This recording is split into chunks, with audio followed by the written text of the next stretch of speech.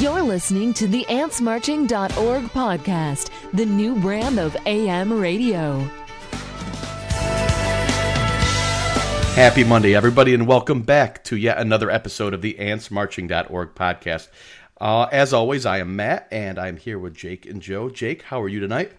I am a little bit cold, thank you, but other than that, I'm okay. And Joe, how are you? Considering it's probably 30 degrees colder where I am than where Jake is, I think I'm the one that can say I'm a little bit cold. And it's 60 degrees here outside Seattle, so it's about as warm as it's been all year, certainly, but in a couple months, actually. You're sweating, though. Why are you sweating? You know, the post-workout shower, it wasn't long enough. I didn't take a Joe M. Maybelline shower. I took a real quick rinse off, so I didn't cool down. Oh, jeez. You know what I mean. I know what you mean. Be honest, Joe. Be honest. What do you want me to be honest I don't about? care what beer you're drinking. What designer shirt are you wearing right now? I will say the shirt that I'm wearing has buttons on it. Yeah? Yep. Are there pleats? I'll leave it at that. We'll have to look. No, there's no pleats. Okay. Joe, do you think the quickest shower you've ever taken in your life was 7 minutes? I don't think that's a shower. I think that something got wet on you, and you have to dry off that one spot that got wet. I don't think that's not a shower. That's Joe running to the car when it's raining. Oh my gosh. Okay, so what are you fellas drinking tonight? Jake? I'm going back to the local stuff again, and I was over at Red Cypress on Saturday, and I picked up their Devil's Chair, which I believe I had from the very first podcast. That is the IPA that is 6.66%. Get it? See what they did there? Because it's Devil. It's got the 666. Nice. Get it? Got But it. it's a fantastic IPA, and I filled up my growler and took it home, and I still have a little bit left, so I'm enjoying a delicious IPA. All right, here's mine. See if you can tell by the sound. Oh, I can. That is a stout. Mickey's. I'm back on the same as last podcast. Screaming Tree, Cab Sav. Matt, what do you got? Well, the Periscopers can certainly already see what I'm working with here. But for those not watching, I had a long day yesterday, and believe it or not, I had lost a number of pounds over the course of like 2 weeks. I kid you not, from yesterday morning to tonight, all of it back. My body just reacted and said that was real dumb. So I'm going with the Silver Bullet. The mountains are blue. I've got a Coors Light. I can actually tell that they're blue on the podcast. There it is. Yeah, that's pretty Do you know why they're blue? Because they're sad. No, the Colorado is not. No, not today. Denver's celebrating right now. This is very true. That's very appropriate. We also had an Ants poll. Now, I made a mistake on Twitter saying allowing 24 hours of voting. So I'm guessing that there were some front runners after the result came down, pounding on that vote button. But we'll try it anyway. So 56% of people picked the Broncos winning the Super Bowl. There was right after we posted the poll, it was tied neck and neck 50% for a good while. So, I will say that I voted after the game, but Wow. I voted with the team that I wanted before the game. which was Denver, obviously. Then I'm guessing. Yes, it was. Very cool. Very cool. Yeah, So I pretty didn't split. vote, but yeah, I took Denver also in our little family pool, which I won for the third year in a row. Very proud to beat my Nothing three like- kids. Yeah, I was going to say, nothing like beating your kids. Quite literally. Do that all the time anyway. Quite literally. That'll learn them. So, what we're concerned about here, not so much the festivities from last night, but from earlier this week, the show at Pier 70.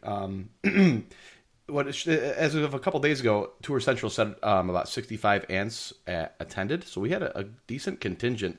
There were way more than 65. Yeah. I think I got text messages from 65. It's because you're the mayor. But Jake, And I also think there are probably 66 periscopes going on during the show. Yeah. So there was a mass amount of periscopes going on. now Tour Central says 110, so a few more people have gotten on there and updated their stats. So Jake, what was the general consensus that you picked up on of the show? Well, I thought the show was pretty good, actually. And I know that there was a couple of people on Twitter that were sort of poo-pooing it. But, I mean, that's a pretty good show. I thought the warehouse intro, the warehouse opener, rather, in a warehouse is kind of neat. I thought the show was pretty well done. And we'll get into that the intro in a little bit. But I thought the show overall was actually really good. Dave's voice didn't hold up tremendously throughout. If you hadn't had a chance to download the show, you should probably head over to Ants in a second and download it. It's not pristine, but I thought this show and the set list was fine. I rather enjoyed it. I thought it was great. Yep. I think it was about what we expected for set wise. Nothing too out there. I think we probably could have played the set list game on this and all been pretty close. I don't think it wasn't about Dave's voice not holding up. I think Dave's voice was gone from the very first second. I was trying to be nice. Okay. Well, I actually think that's better. I think that's nicer instead of saying like he just lost control or lost. He might have been sick then, right? Yeah, and I think he mentioned, hey, I got a little frog in my throat the second song in or third song in. Actually, I think it was on Satellite. He completely did none of the falsettos through it. But then I think it was like coming around to like Funny the Way It Is. He was back to screaming. So it's kind of weird. I guess it's more of the intricate falsettos that he didn't feel confident about, that his voice was going to crack or break. So I think he just went the more safe route. So I think, you have to take it into perspective. It wasn't the best voice, but here's what I'll say about it. The venue was awesome, super intimate. You're right in the band's face, right on top of them. Couldn't have better sound because you're practically in front of the speakers. The crowd actually surrounded the round of the stage, so it wasn't just like front of the stage, all the way down around the sides of the stage, and you're practically watching the show with the crew on the side. So I think the atmosphere kind of made up for maybe some of the inconsistencies in Dave's voice. You think it could have? It's been nearly 3 months since their last show. Do you think it could have just been cobwebs, some rust? I don't think so. I think he just kind of had a cold, to be honest with you. Yeah, I just think it was a cold too. Well, good then. So Jake, this might seem like second nature to some people, but it's something that, and nevertheless, people were asking about. The intro to Warehouse kind of had a lot of people wondering what that was. Yeah, and I actually was really surprised by that. It seems like we had about 200 questions on Twitter and probably even more on the boards. That intro is actually a song. It's a song by Peter Gabriel called Passion, and it's from the movie The Passion of the Christ. You may recall that Martin Scorsese film from the mid to late 1980s, which was a decade way, way back that some of us remember and some of us don't. Song's great. The whole actually soundtrack is great. And Dave actually started playing that with Tim in 1997 in Dave and Tim shows, used it as an intro throughout the entire tour. It's only been played a handful of times, full band. Without looking, I'm going to guess maybe 4 or 5. Oh, wow, really? Yeah, and the first one was actually in 1993. I want to say it was the November 9th, 1993 show, which was actually the last Heathcliff's Haiku Warriors, if you were wondering, and you probably were. That was actually a different part of the song that's not the intro, but he's been using the intro into it. There's a performance from The Gorge, and it's either 06 or 07, and I don't know if there's been one since that. That was probably the last full band performance of it. I'm looking through it, searching the setlist text for Passion. Some 03, 05. I see 2007 at Piedmont Park. I see. Okay, that would be the Atlanta show that's actually a DVD release. And then I've got PNC Park in Pittsburgh from 2010 that has a What You Are with Passion interpolation. Ooh. So that's a little bit there, but yeah, you're right, Jake. 2007 was the last time we saw the Warehouse, which struck me as odd that people didn't pick up on it. Not because 2007 wasn't a long time ago, because it is. You've got a whole generation of fans that probably missed that period. But I always figured it pretty common. And I guess I just didn't realize that it had been that long since they'd done it. Yeah, apparently it was, and it really threw people off. But it's a great intro, and it really gives a great feel to the song. It really just an emotional, powerful intro. It's a mood. Yeah, it really is. It was really, really good. I'll admit, I didn't recognize it as Passion, but I mean, it was just so perfect. It's just building, and it's really funky and dark, and it, just like you said, builds up the mood. I loved it. And Matt, I'm going to throw this out there. I'm going to make a request that we use it for the pod break. We can do that. So the first upcoming song, we'll play that. Absolutely. And the intro, for sure. Yeah, I think How great would it be if I just cut to the middle of the song, skipped out? Skip this intro. I would love that. But I feel kind of silly that didn't pick up that Warehouse would actually be the opener. I would have thought for sure. I mean, now that it happened, and thinking back, like Pier 70, Warehouse, Warehouse would be the perfect opener. Made a lot of sense. We threw out a quick poll out there to see who could predict the first song of 2016, and I would say there was a handful that picked up on it. Wasn't everybody, but congrats to those that picked Warehouse for the first song. And I think we started 2016 Warehouse. The first song is a great start. I mean, not that Warehouse is an obscure song or rare song at all, but I certainly would have guessed something more conventional. And I think Warehouse is a little unconventional. I would have probably, if I not in the thinking mind, I would have put down like a "Don't Drink the Water." Yeah. I think that probably was the consensus online, right? Yep, there was like a couple 41s. There's a couple of the ones that are way out there, not realistic, but definitely, I think there was maybe like 4 or 5 people that guessed Warehouse as the opener. Do you see, and this is all speculation, right? But do you see this little pre-Super Bowl week performance as possible dry run / audition for a main stage Super Bowl performance? Which, side note, apparently main stage doesn't mean a whole lot anymore, because you can be one of the biggest bands in the world and you get a 2-song medley with some other people who to dance with Black Panthers or whatever. Who knows? You have to appeal to the masses. You have to. Oh. If those are the masses, just kill me now. No, and by the appeal to the masses is if you go by one band, you appeal to just the audience of that one band. Why not, as from a business perspective, have add in some country, add in some this, and try to get the most eyeballs for advertisers staying and not going to watch the Puppy Bowl. Doesn't matter. The ads are already sold. It doesn't matter. Yes, it does. If it's Beyonce, I know a lot of people like Beyonce. The price doesn't matter. The ads have been sold at the price. It doesn't move because, you know what? 2 people less watched halftime shows, so we're going to pay you less. It doesn't matter. It's word of mouth. No, they know how good of a show is going to be there. The advertisers want to know what's the draw. Are people going to stick around and watch the halftime show? So when you tell the advertisers, hey, we're going to have three main acts, that's more appealing to them to telling them they have one main act. For the 30-minute show that they don't cut away to ads for? What's the point?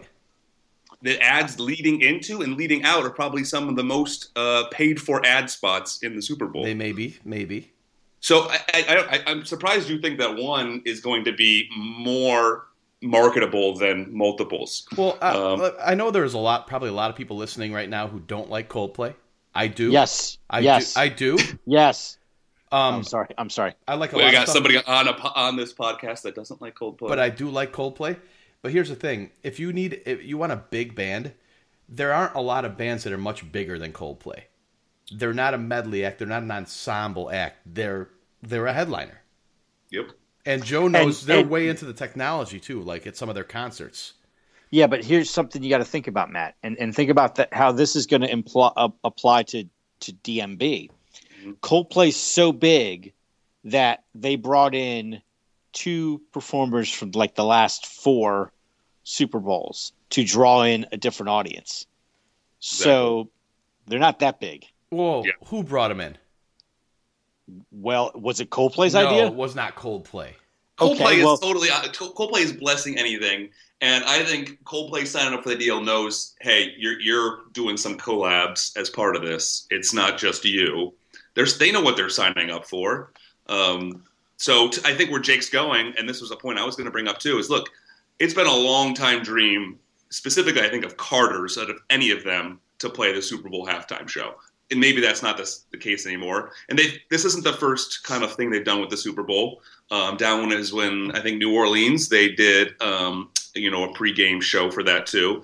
And, so they've tried to get as close as possible. But the fact of the matter is, the way the Super Bowl is now versus when Carter maybe had that dream is very different. And if they're going to be the halftime show, which is a long stretch, they're going to need to be, especially as the main person, they're going to have to bring some major collaboration with them. Maybe it's more likely that they are, brought on by somebody else. It's probably maybe their easier way of getting to the Super Bowl. I don't know. I really hope that what we saw last night is not a pattern. This wasn't the first year. The medley thing? No, not the first year. That's been going on for at least a couple, and I can't quote everything, but they've had guests come in and play, but I mean, essentially, Beyonce sang her own song. Who was last year? And Bruno Mars sang his own song, and Coldplay left the stage. Who was it last year? I don't even freaking remember. Oh. They must have been great. Let's see. I have no idea. I'm trying to think of who it was. Katy Perry. Yep, thank you. Right. The left shark, right. And the year before was that Rolling Stones? That was Bruno Mars, right? That was the Seahawks for Super Bowl. Yeah, that chick can dance, man. I'm really impressed by her. I don't even get how you can make fun of Bruno Mars.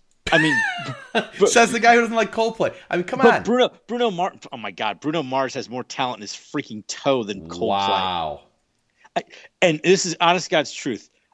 I know one song by Coldplay, and they didn't play it last night. Wow. And I know that Yellow, one song by Bruno Mars that's on every commercial in the history of television because he's got a deep catalog. So going back to the who that DMB could collaborate with, a lot of the other artists out there in the pop scene, all right, I preface this, and it's not even actually the pop scene, but it's a little bit wider, but on their albums, they have these collaborations, and they lead to these kind of things, these kind of joint performances to pop up from time to time at concerts, at the Super Bowl, at whatever you may be. Would you choose to have DMB put out an album with additional collaborations? I think your first thing will say no, but think like Alanis Morissette. I got one. In the hopes that maybe it leads to some more things at shows or chances to participate in things like the Super Bowl halftime show. I think a logical one, and he played at a medley at Super Bowl 37, is Santana. I think Santana would be a good pairing. Santana would be good. Yep. There's history there, obviously. Yep. Jake, are you abstaining? Yeah. I just picture this little kid over there with his arms crossed saying, he made fun of Bruno Mars sitting there pouting. Well, he's pouting, yeah. The problem is that Santana's probably not big enough of a draw. I'm still amazed by this Bruno Mars thing. I'm absolutely... If you don't like his music, that's fine. But to say that like the guy doesn't have talent is the most ridiculous thing I've ever heard in my life. A talent that I could give a hoot about. I don't care if you can gyrate your hips and dance like you're a 14-year-old gymnastic girl. I don't care. It doesn't impress me. So you don't like James Brown, right? Because James Brown danced the exact same way. Past my time. Jake, you're arguing with somebody that hasn't heard more than a single Bruno Mars song that's been on a commercial. You're not going to convince him. And I've seen all that I need to see about him. He's actually very talented, and he has really good music. You're getting a bad representation.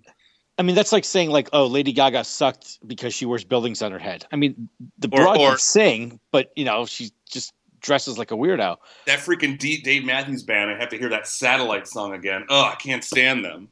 Yeah. It's same. I mean, really, it's the same. It's the same argument almost. It is.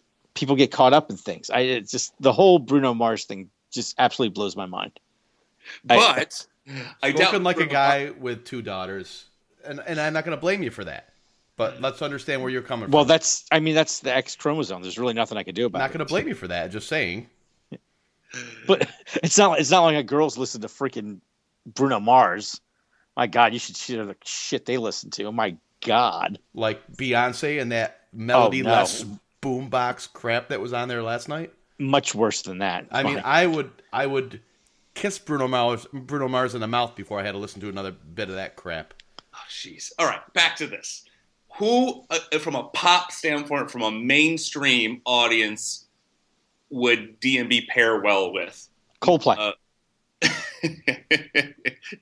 You hate Coldplay, so it's not Coldplay. I know that. But is there one? Sure. Mainstream. Pearl Jam. I stole that from Cliveson on Periscope, for the record. I don't know if they pair well. How about Fetty Wap? They would fit in perfect. Yep, Fetty Wap would be used. You need something. You know, I'm not sure who it would be though. I think that's tough. Yeah, they could always Zach bring in Brown. Somebody said, and I didn't catch the name, but somebody said Zach Brown, and that's a pretty smart one. They could always bring in. You think they're a big enough draw? Oh yeah, they're equal. They're equal, but that gets you to the countryside a little bit more than DMB branches. Equal. Yeah, I mean, Zach Brown sells out 2-night stands at a lot of the same venues that DMB sells out. You know, they could bring in somebody really talented and do one of their songs. You know, somebody like Bruno Mars. That'd be cool. Foo Fighters, possibly, right? Didn't they play? Yeah, they're awesome, but yeah, how do they pair with DMB? What's the connection? I think pairing is tough, man. I mean, who are you going to get? Fish? Yeah, I don't think that's going to happen. Right. Yeah. Fish couldn't even play one song and they'd be done. Oh no, they'd play one song. That's all they'd play. They wouldn't finish it though. Exactly. we're probably missing somebody pretty obvious. I mean, you know, there's a lot. I mean, you know, they could bring in Stevie Wonder, you know, and play with Stevie. You know, they could do something like that. They could bring in some, you know, classic person like that. Joey Batts says John Mayer. There's some audience crossover there for sure. Yep. Well, and Mayer's with Dead & Co. now, so yep. I think Dead & Co. maybe could have had a chance if they would have done that for their comeback, but they already kind of did their comeback, and now they're doing their comeback tour. So I don't see them as a Super Bowl. That sometimes helps you get into the halftime show as being away for a little bit and then coming back. So kind of a two-parter. One, do you see the band ever playing a Super Bowl? And part two, was this week's performance towards that, or was it just, you know, a side stage kind of thing and with no eye towards the big show ever? I will say yes, they will play the Super Bowl, and I think yes, this was a dry run. I think this was a test to see what kind of audience was going to pack into that place, which is in the minds of the NFL, people that are there for the Super Bowl, not realizing that DMB fans will fly across the country for a one-off show on a Thursday night. And considering the crowds, just by looking at the lines getting in the place, were tremendous, I think that bodes well for DMB. And they still have a large audience, and they have people that know them, and people know the songs. And when a band like Dave Matthews Band can open up a show for what is essentially a neutral crowd with a non-radio hit like Warehouse and have the place go nuts, that tells you people know their music. Okay. Can I give my answers? Yeah. DMB will sadly not play the Super Bowl. As I want it, I want it, and I just seeing it's not their spot. It's just not. It might have been 5 years ago. Yes. Oh my gosh, 5 years ago, I was thinking it was going to happen. I mean, you got Bruce Springsteen, that style. I mean, it'd be great. Oh yeah, I would have thought. Now it's about shock and awe. It's about making a bang on social media. It's about being talked about the next day and rewatched. And unfortunately, DMB is not going to fill that role. And being the biggest touring band for 20 years doesn't apparently make a difference for him. It doesn't. And I'll take it, though. If it means I get to see DMB show I'd love it. Before every Super Bowl, it's standalone show, screw it. I'll take the full standalone show rather than watered down, mixtape during the halftime show. So I don't think it'll happen. Is it a dry run? I think there's still some hope. There's still some hope. I hope they don't do what they did last night, though. I mean, can you see the band doing, like you said, a mixtape? It was like a rap concert. It was the first 90 seconds of every song. It's not going to be any other way. There's no way they would do it any other way. They could come out and just do Seek Up and be like, done. One song. They should just pull that Letterman attitude. Just play 41. Told to play a single. No, we're going to play this instead. If DMB played a Super Bowl, I would be willing to bet that they do not go the all hits route. I would be willing to bet that something gets in there that makes you go, what? Yeah, they're not from the DMB catalog? Yeah. I mean, like, if they do a cover with another artist of something you've never heard DMB play, but they're not pulling out a non-hit DMB catalog song. I'm going 40 right now. Little 30-second 40. Yeah, if DMB played Granny at the Super Bowl, just for example, or a song like Granny, be huge. Yeah, I could see Granny being, especially after this one. This one you might see it on an album if they end up doing that. Yeah, well, that's what I'm saying. They could pull it off. Oh yeah. So here's the deal, DMB. When you're recording the next album that's coming out any month now, record Granny with, what do we say, Fetty Wap? Yes. Who else did we want on it? Might as well throw Beyonce on there. Tony Orlando. Tony Orlando, okay. All right. Tony Montana's cousin? You don't know who Tony Orlando is? Should I? Is he Tony an actor? Orlando in Dawn? Are you kidding me? Knock 3 times on the ceiling if you want me? That's a movie? My God. What year did that movie come out? Over my head. I am dealing with children. What year did the movie come out compared to your children? What year did the movie come out? God. He doesn't know. He doesn't. Come on, you hospice dweller. Tell me what time the movie came out. What are you even talking about? I don't think it's a movie. Dawn, right? Matt, what's your answer? Do you think it's good they're going to play, and was this a dry run? I want them to play. I just think I get that feeling it's one of those things that I want, and it's not going to happen. So no, I don't think it will. It might have been a dry run. Yeah, I mean, I think we could name so many. Sorry to cut you off. We could name so many other artists that would fall ahead of them. Justin Bieber will play a Super Bowl before DMB does. Yeah, and just like that, we can name 10 other ones that are in line before DMB. Yeah. Not to rain on a parade, but the DMB's best shot, in my opinion, is either a long hiatus and hope that people care when they come back, besides us, or they get on there through somebody else's the main announce and they bring them in as a guest. In my opinion. Sorry to cut you off, Matt. No, it's all right, and that's really all I have to say about that. I agree. I'd like to see it, but sadly, as we've seen the trend, the direction of the artist picks is probably not going to happen. Dave can't shake his ass in leather pants, but Boyd could flash a little pubic area, and that might get the tweets going. I don't know. And Ant's podcast 57 introduces the word pubic to the podcast lexicon. It happened. One of the cool things is last mention of the Super Bowl show is that one of the community tapers who's been taping for quite a while now, Ryan Hoyt, was generous enough to record the show, and then turns around it was a late night. It went till 11 o'clock at night on that evening on the West Coast. Turns around and gets it uploaded the following morning to the web. So that show is available for download. Actually, we'll put the link up on the podcast description page anyway. So if you want to grab the show, it's available on the Ants download, the torrent section. And Joe, should I talk about this a little bit, and then we can go to break? Go to break now. Do you know how to do a good tease? See if you could do a little tease. I suppose.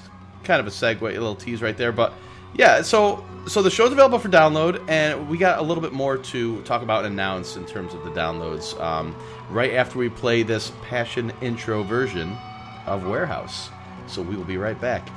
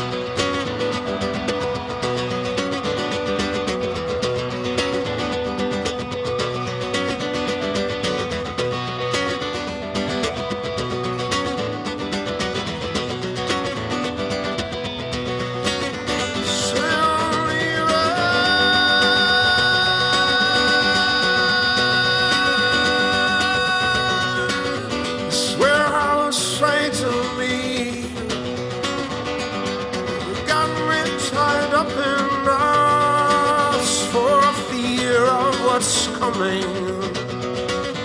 Yes, only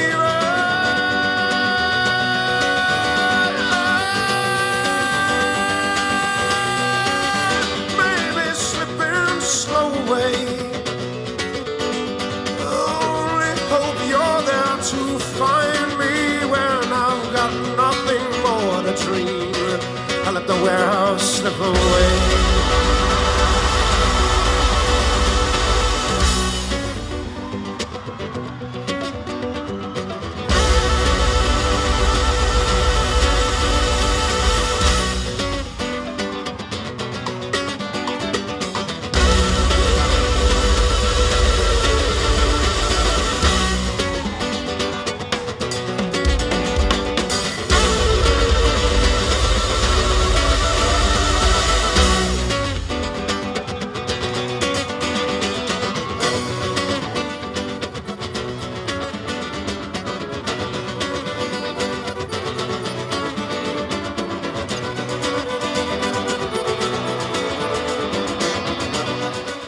Welcome back to the second segment of Ants Podcast 57. Again, I'm Matt, and I'm here with Jake and Joe.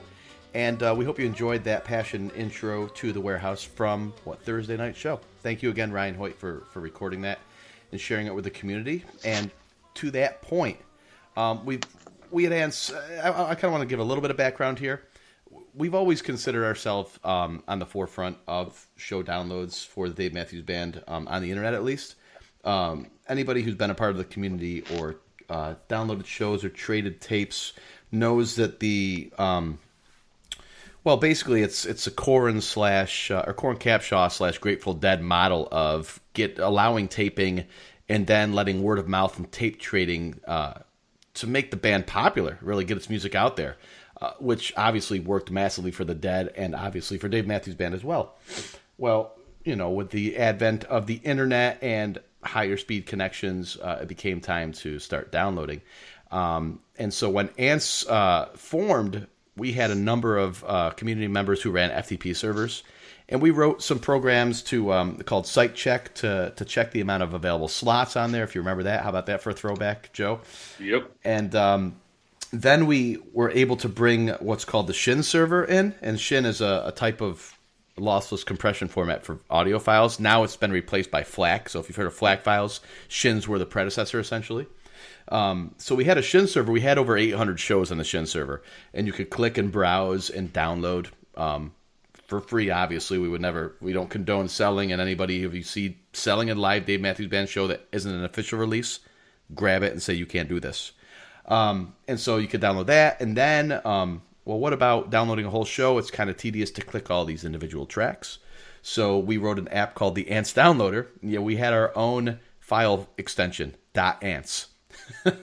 So we had that, so you could actually queue up an entire show and just set your computer to download it, which was, when you think about it, in 2003 was quite convenient. Well, it was, because, these were the days earlier, it was FTP servers, and people that have an iPhone and can't think about trying to log into an FTP server, downloading a client, doing, having to do retries, all this kind of stuff, and how to convert it.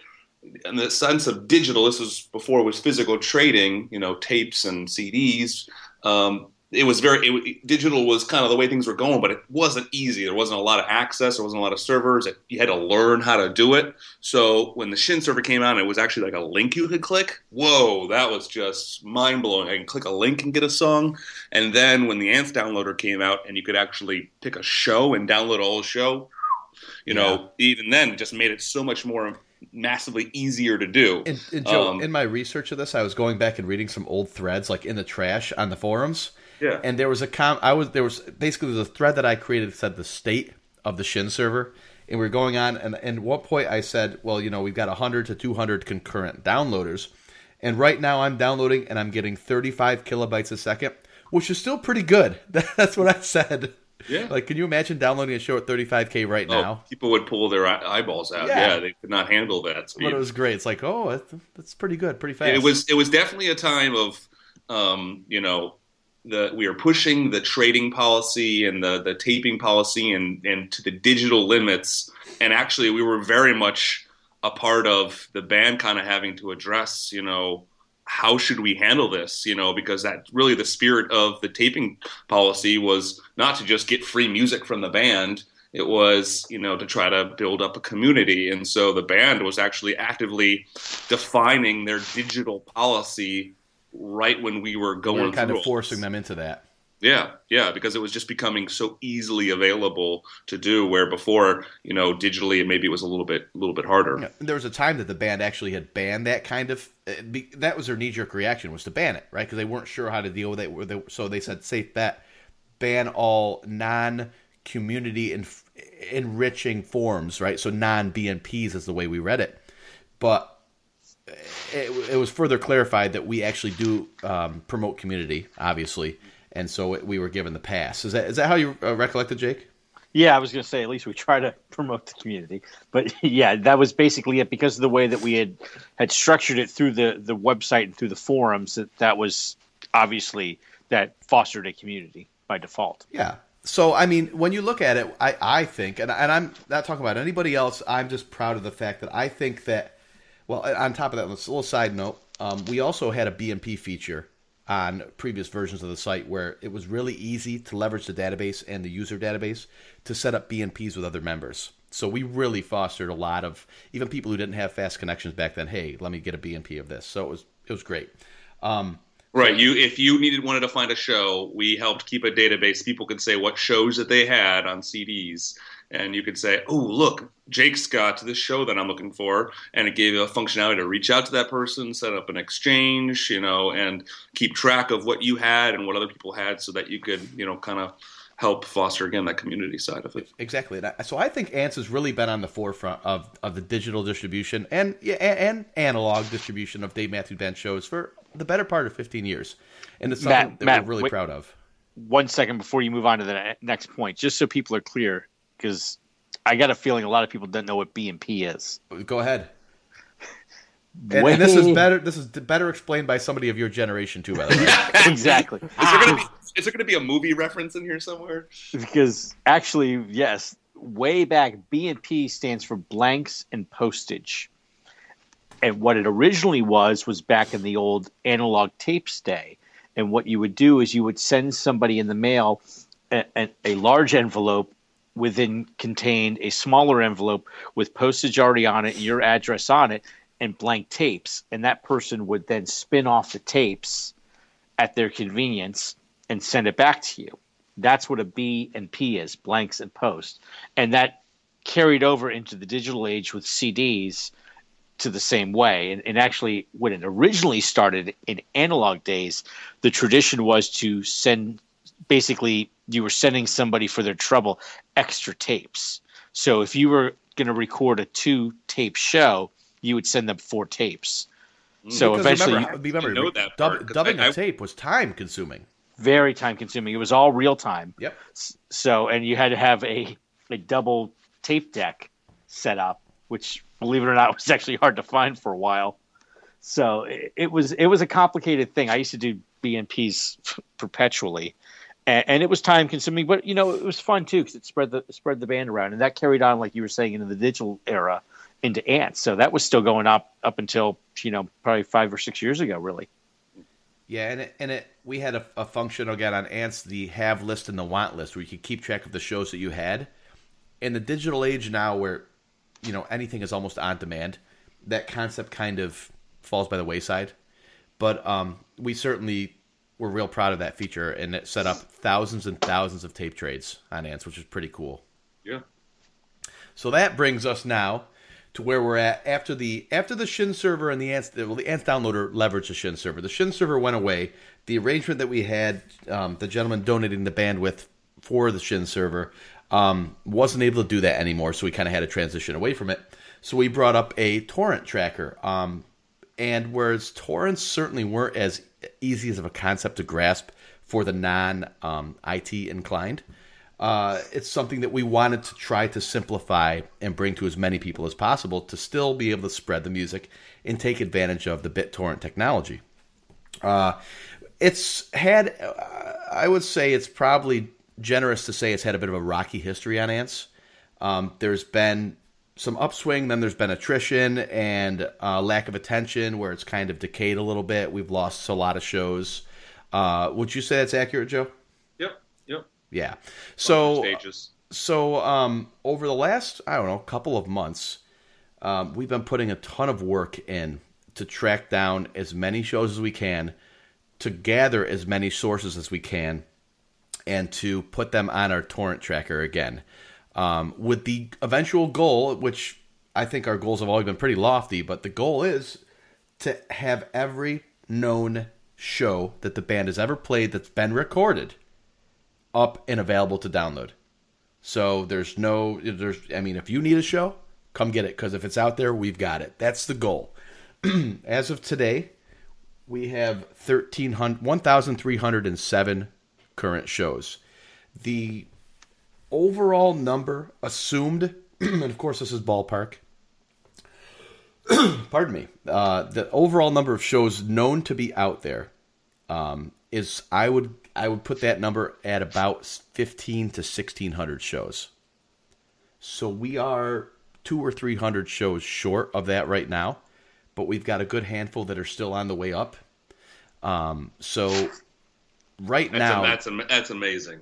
Just to think about freaking 1,300 shows out of 1,500 that aware of recordings that are available, to get, just that they're not going to be lost, because I think that's, maybe a worry if it's not currently available, that if you've seen torrent sites for other music or just whatever out there, at some point after a little bit of time, it dies. Right. And if you didn't catch it when it was there, you're gone. So I think being able to say, offering up again, more shows than have ever really been available, especially on Ants at least, is near 1,300 of the 15 or so.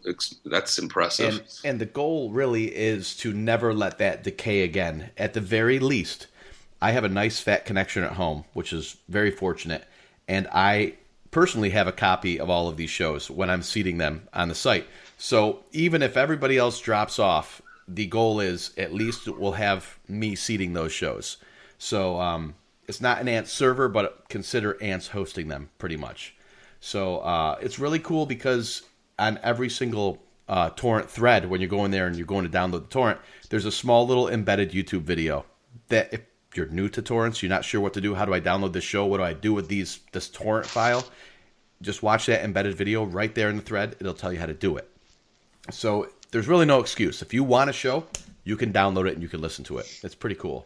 Yep, and then join the discussion, talk about it, and as always, thank the tapers, because we wouldn't be able to do this without the tapers, and always can use additional tapers out there, because I think each year we've talked about it, one or two shows or more gets missed, unfortunately. So if you're willing to make the sacrifice, and it is a sacrifice, and that's why we're so indebted to the tapers, the community will appreciate you. And if you see a taper show, buy them a beer. At least say thank you, and offer to buy them a beer. Even if they don't take it, the offer is nice, and they do appreciate that. A couple other things about the torrents.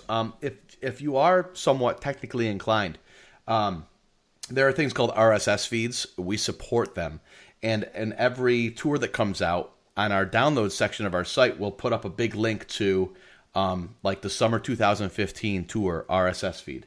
If you had it in you to say, you know what, I want to grab and listen to every show this tour, all you have to do is take the address of that feed, copy that RSS link into your torrent client, and anytime a new torrent goes up as part of that feed, which it would on our site, your torrent client will automatically download that show. So you could technically subscribe to it like you would subscribe to a TV series on your DVR. And as soon as it goes up on the internet, you're grabbing it, you're downloading it, and you're sharing it back to the community.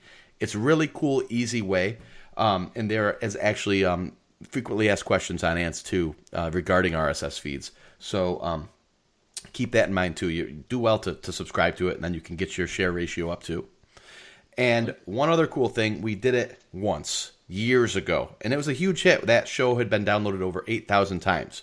But we're going to bring back In the Spotlight, which is aptly titled, and Jake is going to be curating once a week a show that is interesting for one reason or another, and tell you why that show's interesting and why you should download it, and then we'll give you a link to download it right from the site.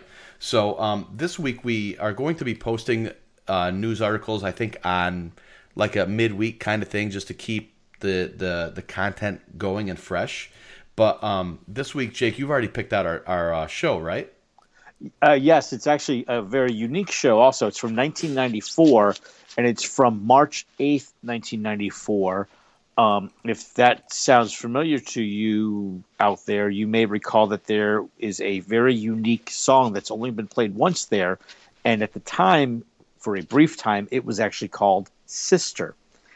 And this song appeared before the Sister that we all know and most people don't love that's out there today. It's a completely different song, completely different everything about it. So go check it out. And actually, the whole show is really good. The whole show is just a fun, nice little show. It gives you really kind of like a snapshot of what the band was like right before they made it big. And this was early before they made it big, kind of like in that last year, but this was still when they were playing smaller venues. And it's from Fox Theater out in Boulder, Colorado. And an original version of DMV2 sets. This is true also. That's back when they used to do the 2 sets. Back in 94 was the last tour up until 2014 when they did the 2 sets. And what's interesting about that, Matthew, is that back in those days, the closing songs for the sets they weren't the same every night, but they had a couple they used to close with quite often. And one of them was the song that they closed this show with, 3/8/94, and that was True Reflections. True Reflections used to be the set closer for the first set. I always thought that was interesting, sort of like the way it ends on that, the all band, well, the guys that sang It's Down Deep Inside You. And with that, we'll take a short break. We'll be right back. And that used to be their closer. I thought crazy. you were saying it in relation to this podcast. I thought you were trying to dump to another segue. No, I'm not that advanced. So this show sounds pretty badass. What for those that haven't done this before, or how do I check out the Spotlight Show? All right, so we're going to have a news article up about the Spotlight Show probably coming on Wednesday. You're probably listening to this if you're not on Periscope right now on Tuesday morning. So we're going to be putting a link up on the front page tomorrow. But if you are listening and not wanting to wait for that, you can go to antsmarching.org. And right along that top bar where all the navigation stuff is, there's a nice big link that says downloads. Boom, hit it. And right to your right is a little box that says In the Spotlight. And it shows you all that nice stuff right now. And the only link right now shows a link to the date. And that brings you to Tour Central. So now you're looking at the set. You're looking at the album breakdown, the show flow, all kinds of cool stuff about the show, attendance and whatnot. At the very left side of that, under the timeline, you see a little downloads box. There's a little icon there that shows a green arrow. You can grab the torrent file right there. If you felt inclined to discuss the show, there's a link for source info and discussion as well that will bring you right to the thread on the message board where the actual torrent file is attached. So there you go. It's not too bad. Just find that little torrent file, download it into your torrent client, and away you go. It'll start downloading. I like it. Yeah. Well, so cool. So we got a lot of shows, and look for this summer's tour to be hopefully up and available pretty close to when they're released on the internet, and then we'll have a whole lot of people talking about some awesome music nonstop. So with that, we will move on to Joe's section of this podcast. We've got another episode segment of DMB Vote. Why is it my segment? Why can't it be our segment? Because it's Just been a in case dumpster fire so far. Exactly. In case it doesn't work out, we're going to blame you on it.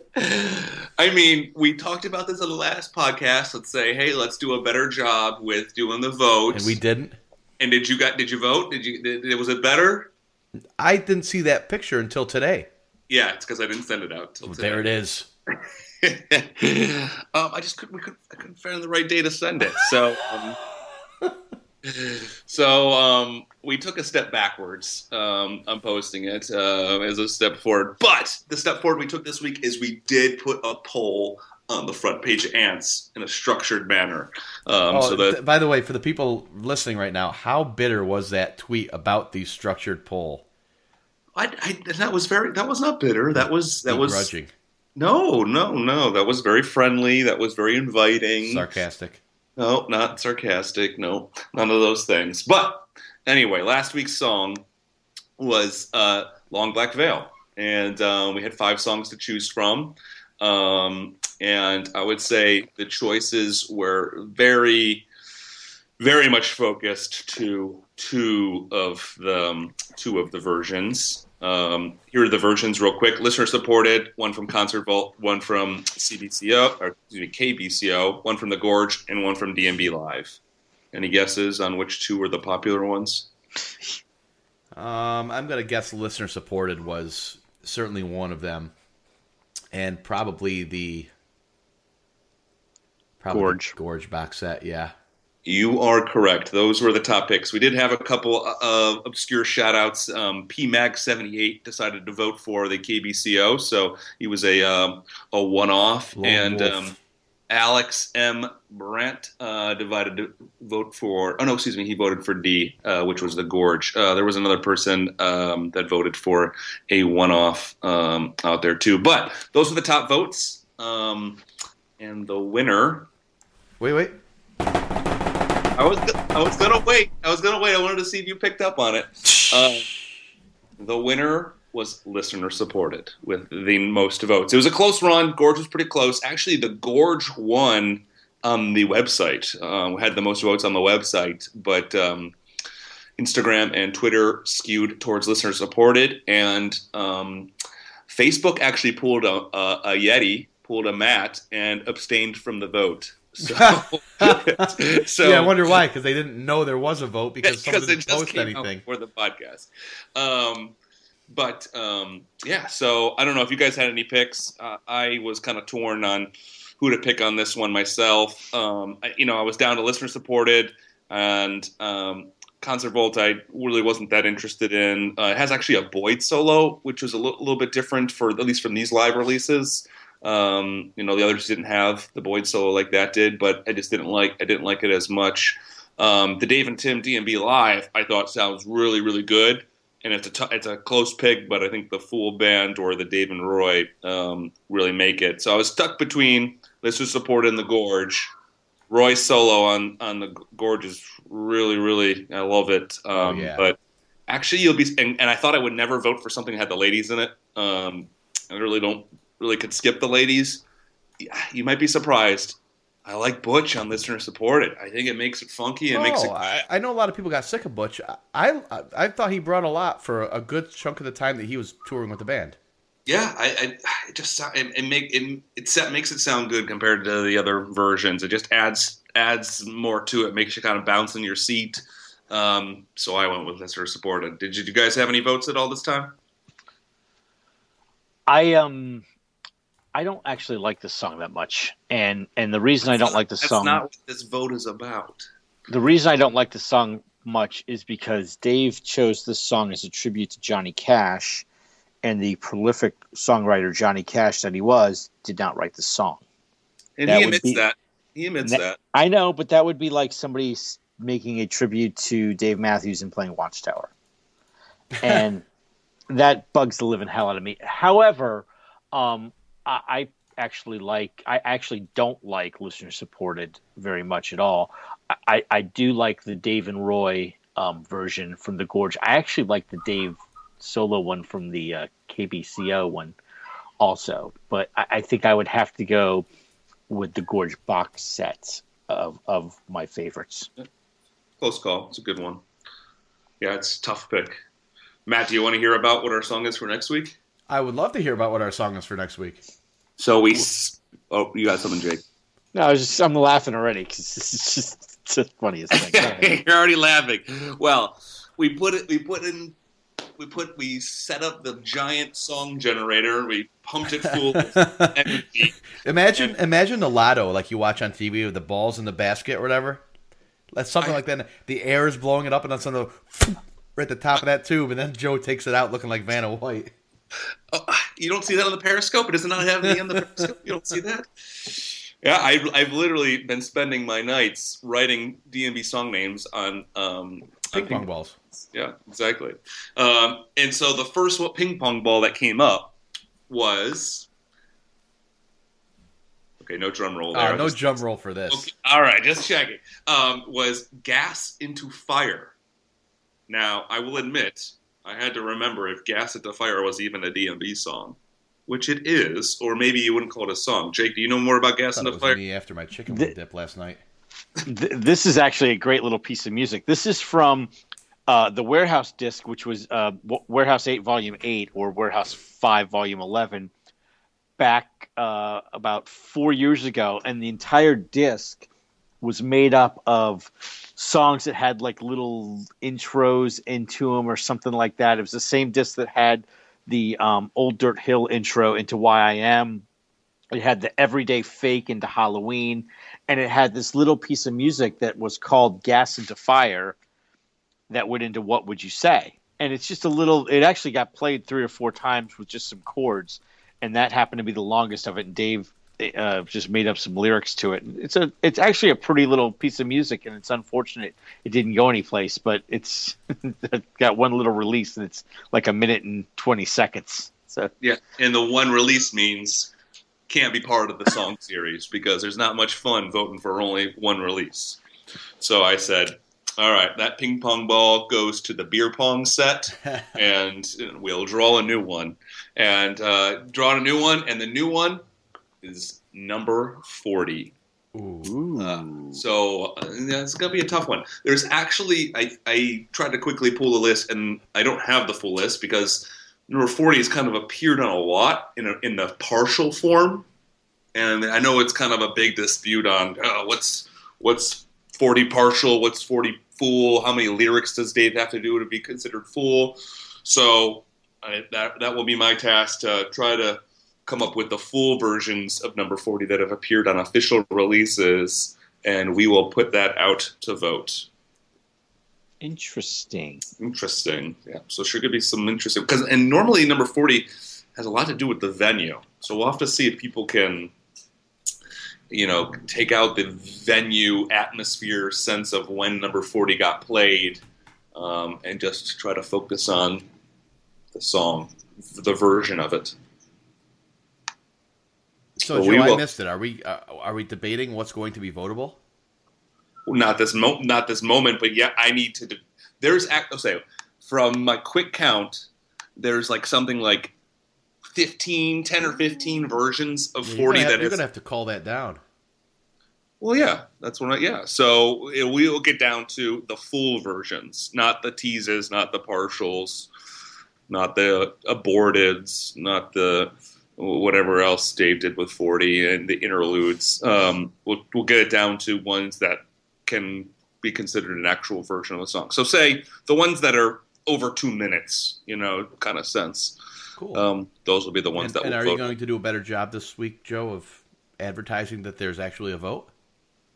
I do a good job every. What are you saying? I do a good job every week. Secondarily, Nick DeCiccio on Twitter. I hope I said that right. I'm sure I didn't, Nick, but thank you for the tip.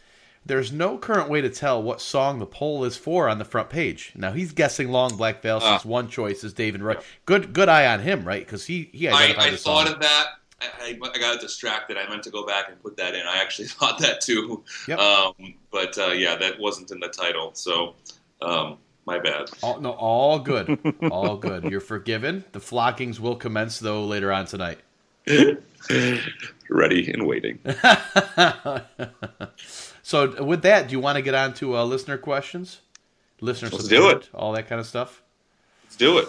All right. So our ever-present Will Sinclair, and we love the questions and we love the support. He wants to know some important stuff right here. Now, straight fries or curly fries? Also, red vines or Twizzlers? I'll go curly fries. I go curly fries, and I'll go Twizzlers. Yeah, I'm on that bandwagon. I think after having Arby's curly fries as a young boy, I was ruined on regular fries for life. And what I postulated to my parents were, why can't they make all fries taste like curly fries, curly or not? That's always been baffling. You've ever had a straight fry taste like a curly fry? Why not? That's good. Wow. It's true, right? That's deep. Business idea right here. I don't know what the deal is there, but yes. Also, red vines are the devil's candy. It's shite. It's terrible. It is a sorry swing and a miss at imitating Twizzler. It's garbage. In fact, I won some red vines at a company event today, and I promptly gave them away to my coworker's daughter. You want this? Take them. Passing on diabetes. Red vines are horrible. So you thought so much of your coworker's daughter that you gave her something you I know she'd like it because she's from out here. They don't have taste in anything. Jake, do you have a preference? I'm going to go straight in Twizzlers. Yeah, I knew you were more of a straight fry guy. Could figure Actually, that out. I like curly fries, but I just want to be different, just to piss off Matt. I thought you'd be advocating for like Circus Peanuts or some other candy from the '60s. Oh, Circus Peanuts were the bomb. Awful. Do you remember the Reggie bar? Oh, the Reggie bar was awesome. No, but Circus Peanuts are terrible. Terrible, Jake. Come on. Terrible. Terrible. I have a question.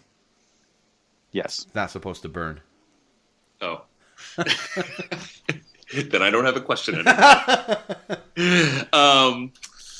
Pod question favorite, Boa34, Q Jake. Larry Boa. Larry Boa. Says, hey, Ants Marching. Making my first trek to the Gorge this year. What are some must-dos while out there? Hashtag Ants Podcast. So, Jake, have you been to the Gorge? No, I've heard of it, though. Okay. And Matt? I have. It has become my adopted home venue since moving out west. And then I have been there, too. So, I guess, Matt, what would you say for a Gorge first-time goer, which there may be a lot this year, being that it's the end of the tour, what would you recommend, or do you need to think about it? I'm going to think about it. Can I All right. let you go? Yeah, you can let me go. I think, I can think of three things. All right, here's number one. Number one, on your drive into the Gorge, there's a great overlook, and I don't know the road, and I don't know if you know it, Matt. It's right after you go over the river, over the gorge. You're getting near it. There's a monument of wild horses that is up on a hill, and you can pull off, you can go up, and you can take some very scenic views from on top of where this monument is, the Wild Horse Monument, and maybe there's another Crazy Horse. Crazy Horse, thank you. That was thank you, Josh DMB fan on Periscope. And so that would be one. Number two is when you walk into the music venue, to the Gorge, for your very first time. It doesn't even actually matter if it's your first time. You need to do this at least every time you go to the Gorge. You're going to come, you're walking into the gates, you're going to walk down a path, and there's going to be this decision point. It's a Y. You need to turn right or you need to turn left. Your urge is going to want to go right because left is up a hill, and you're like, I don't want to walk uphill. Mm-hmm. Go to the left. Walk up the hill to the left, and you will come to the crest on the top of the lawn, overlooking the entire music venue and the entire scenic view, and you must do that. Joe's absolutely right. Small spoiler alert. On Ant's YouTube page, if you go to YouTube and look for Ants, we're there somewhere, I think. Last year, we periscoped that walk and that hill crest, actually, live. So if you can't make it, there you go. Right. You could totally do that. And so we posted it to our YouTube page, and it's a beautiful evening that it happens on. So if you want a spoiler alert or you're not going to make it, definitely check that out on our YouTube page. And you actually did my third and final one. You actually periscoped of also, but I don't know if it's available for looking, is you must get in while the sun is still above the horizon, and you get to see the sun set behind the gorge. And it's absolutely awesome and beautiful, and you get a couple different scenes of the gorge, and very bright, and then once the sun is kind of below the horizon, there's this like cool, like dark shadow lighting. It's still pretty lit, but it makes everything, the gorge, just more detailed and more graphic. So those, got to make sure you stop at the Crazy Horse on the way in, get there, walk up to the left of the Y and go over the hill, and make sure you get in with enough time to see the sunset. Those would be my three must-dos at the Gorge. Really, really good, Joe. I'll add, you don't need to camp. That's up to your person. That's not something that the Gorge offers special. The camping experience, I don't think. If you're into camping, camp. If you're not, don't. What I would say is go for a take a couple hours aside and go for a stroll through the campgrounds. I think it's a really unique, chilled, laid-back atmosphere, but the campgrounds are so vast that it really will take you some time to go through. And then, of course, look for the Ants flag if you do, because there always is at least one Ants flag up there, people partying, always a good group of peeps hanging out, for sure. Other than that, I mean, wear a sweatshirt to the show, or bring a sweatshirt to the show, because it might be 75 or 80 degrees during the day, but that walk back to the campground is cold and lonely, and you're going to be sorry that you wore flip-flops and shorts. Trust me. That's a good tip. I wouldn't call that a must-do. Well, maybe it is a must-do. Yes, it's extreme temperatures. You'll be hot during the day, and you'll be freezing at night. Prepare for both. Pack wisely. Yeah. Jake, do you have a question? I do have one. It's from CK Magic, which with an IK at the end. He asks Ants Podcast with the hashtag, since I started listening to your podcast, I've heard a lot about songs you don't like, but what are your guys' faves? ? Joe, what are your faves? Well, with anybody, right? It changes with the seasons, the mood, and the year. It probably makes a good point. We probably do talk about the songs we don't want to hear and versus the ones that we do. I mean, obviously, I'll take anything that hasn't been played to death or recently. You know, I like to hear something new, something mix up. But if you want to talk about one of my favorite, you're gonna hear me say "Seek Up." You're gonna hear me say "Dreaming Tree." You're gonna hear me say "Spoon."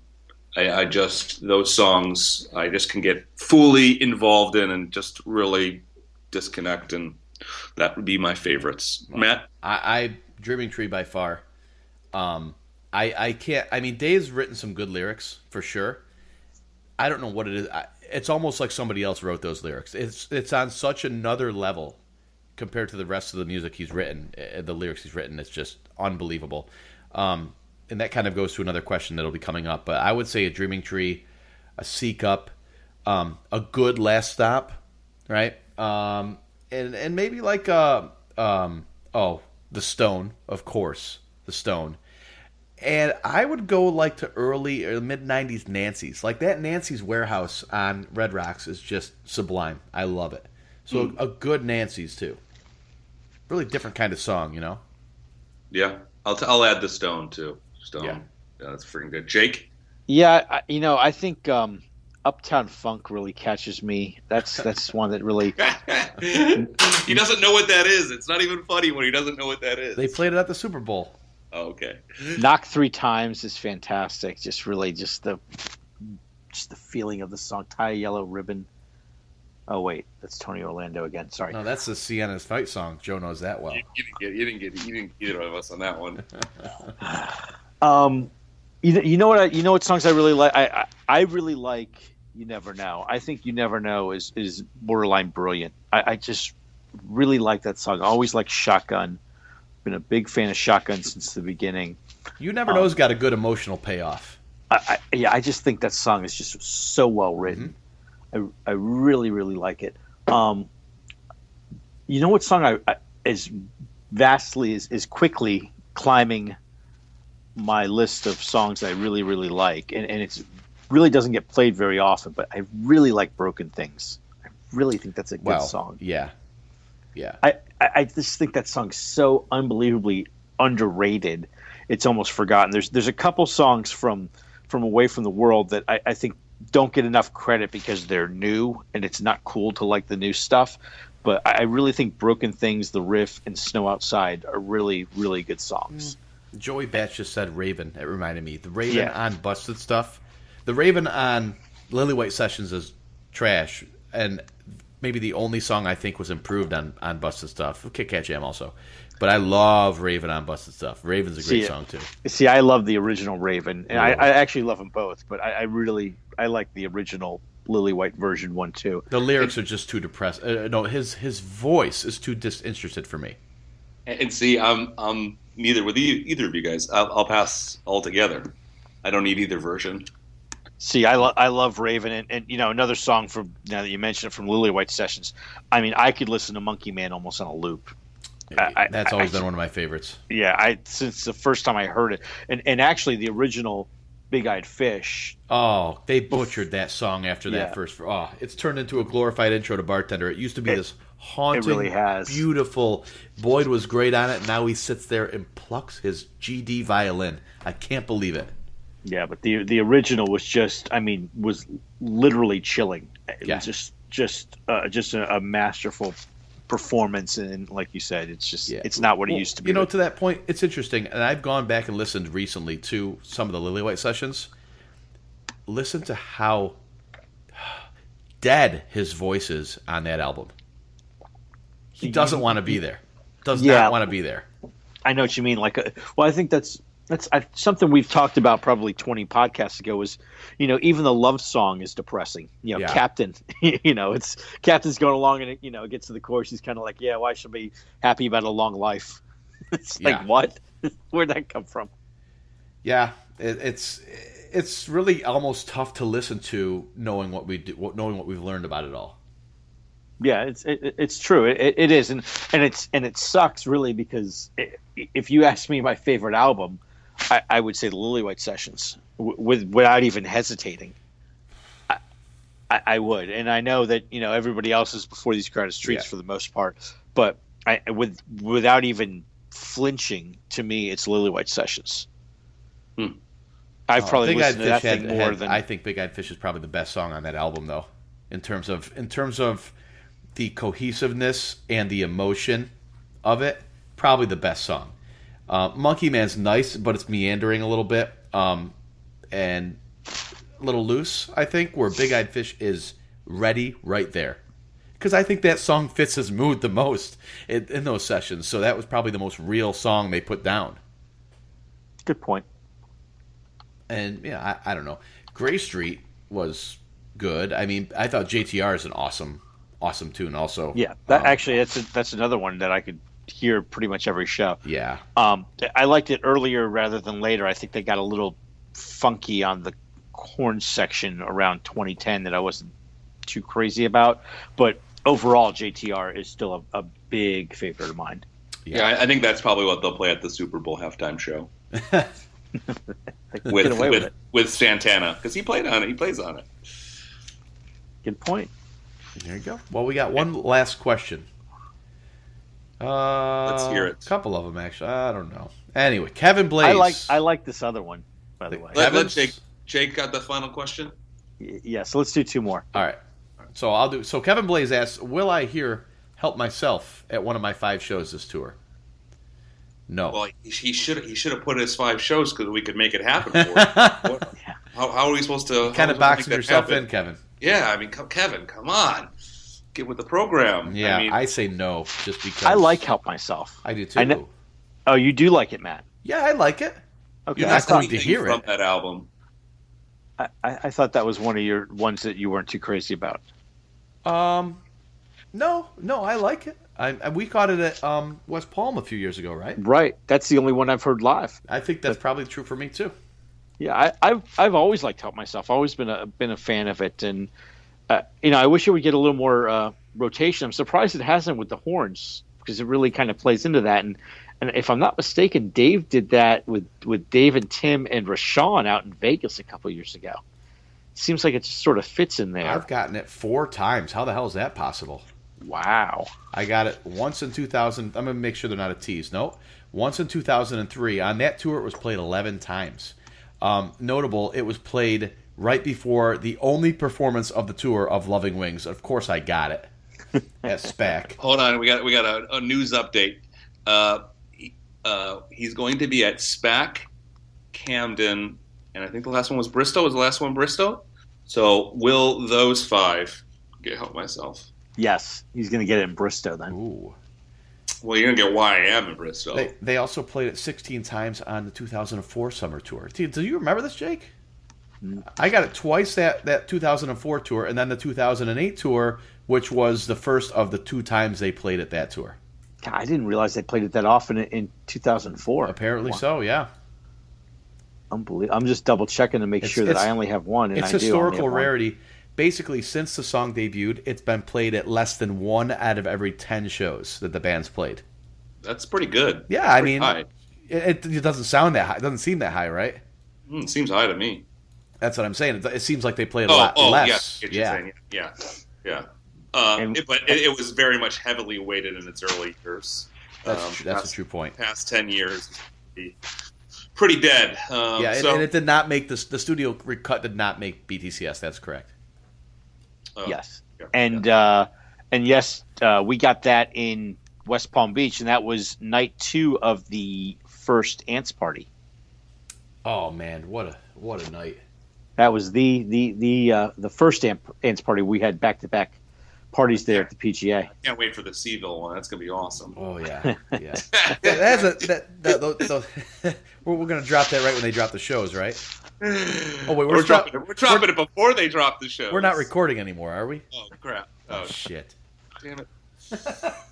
All right, one more question. I actually like this one from Joey Bats 5, and I don't remember us getting to this last week, but this is another question that comes up quite often. And it says, Alpine Night 2 2012, the opener was labeled Little Thing, and I considered it and Another Thing.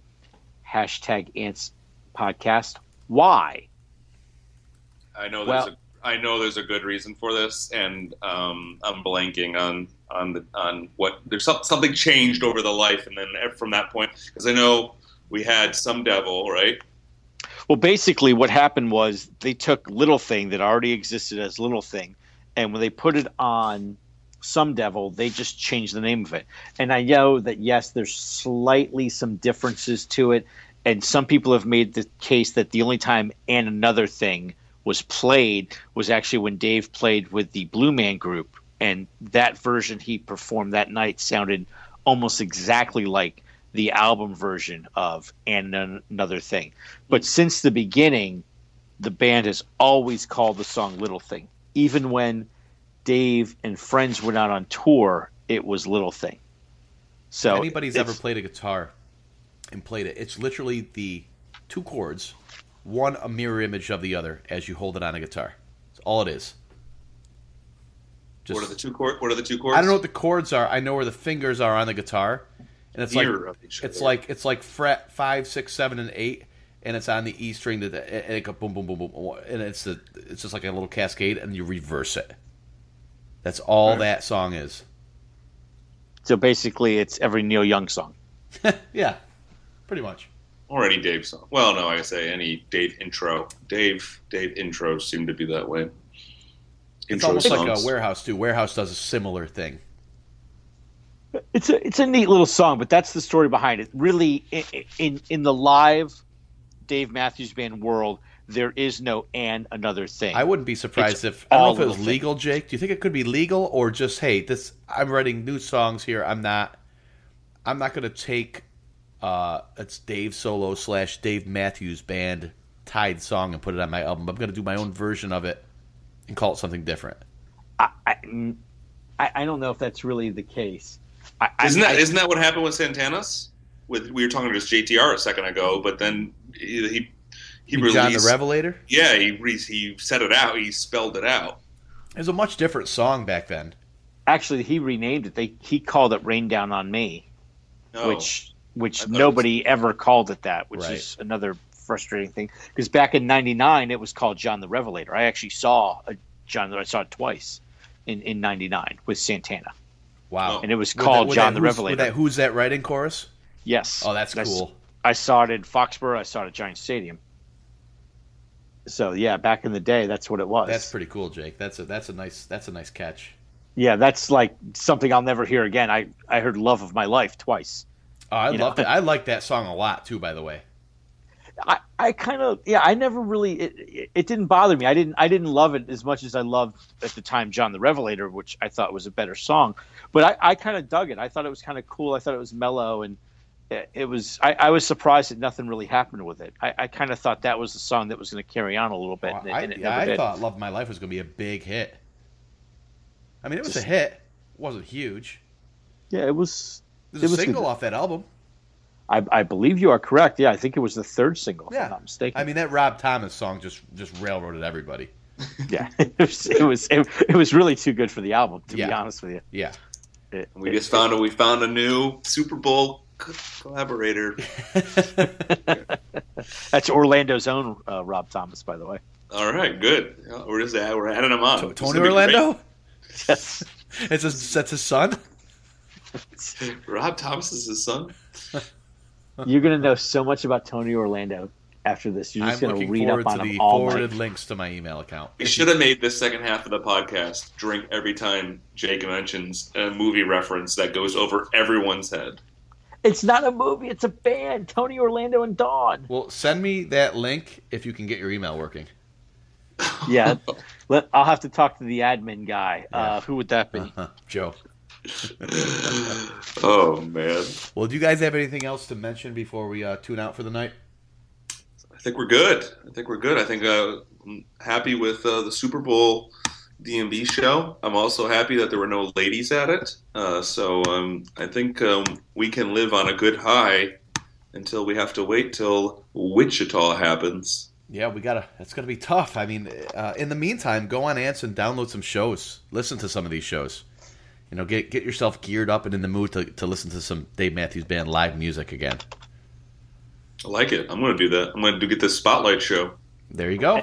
And don't forget to not vote for number 40 until like right before the podcast because Chair doesn't put the link up.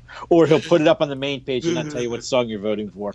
Well, we want to, again, thank all of our Periscope viewers for watching, hanging with us. And we know it's late over there on the East Coast. And Jake's got his warm glass of milk and his Afghan over his lap already. So we know how you guys are feeling. Yes, cheers to the next one, guys. Thanks, guys. We'll talk to you again. We'll be recording on Sunday night next week, normal time. So hang with us till then, and have a great week.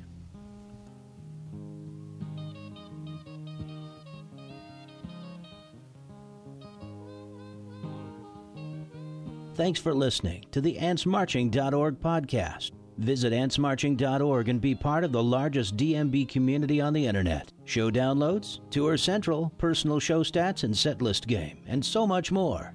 AntsMarching.org, the best stop for all things DMB.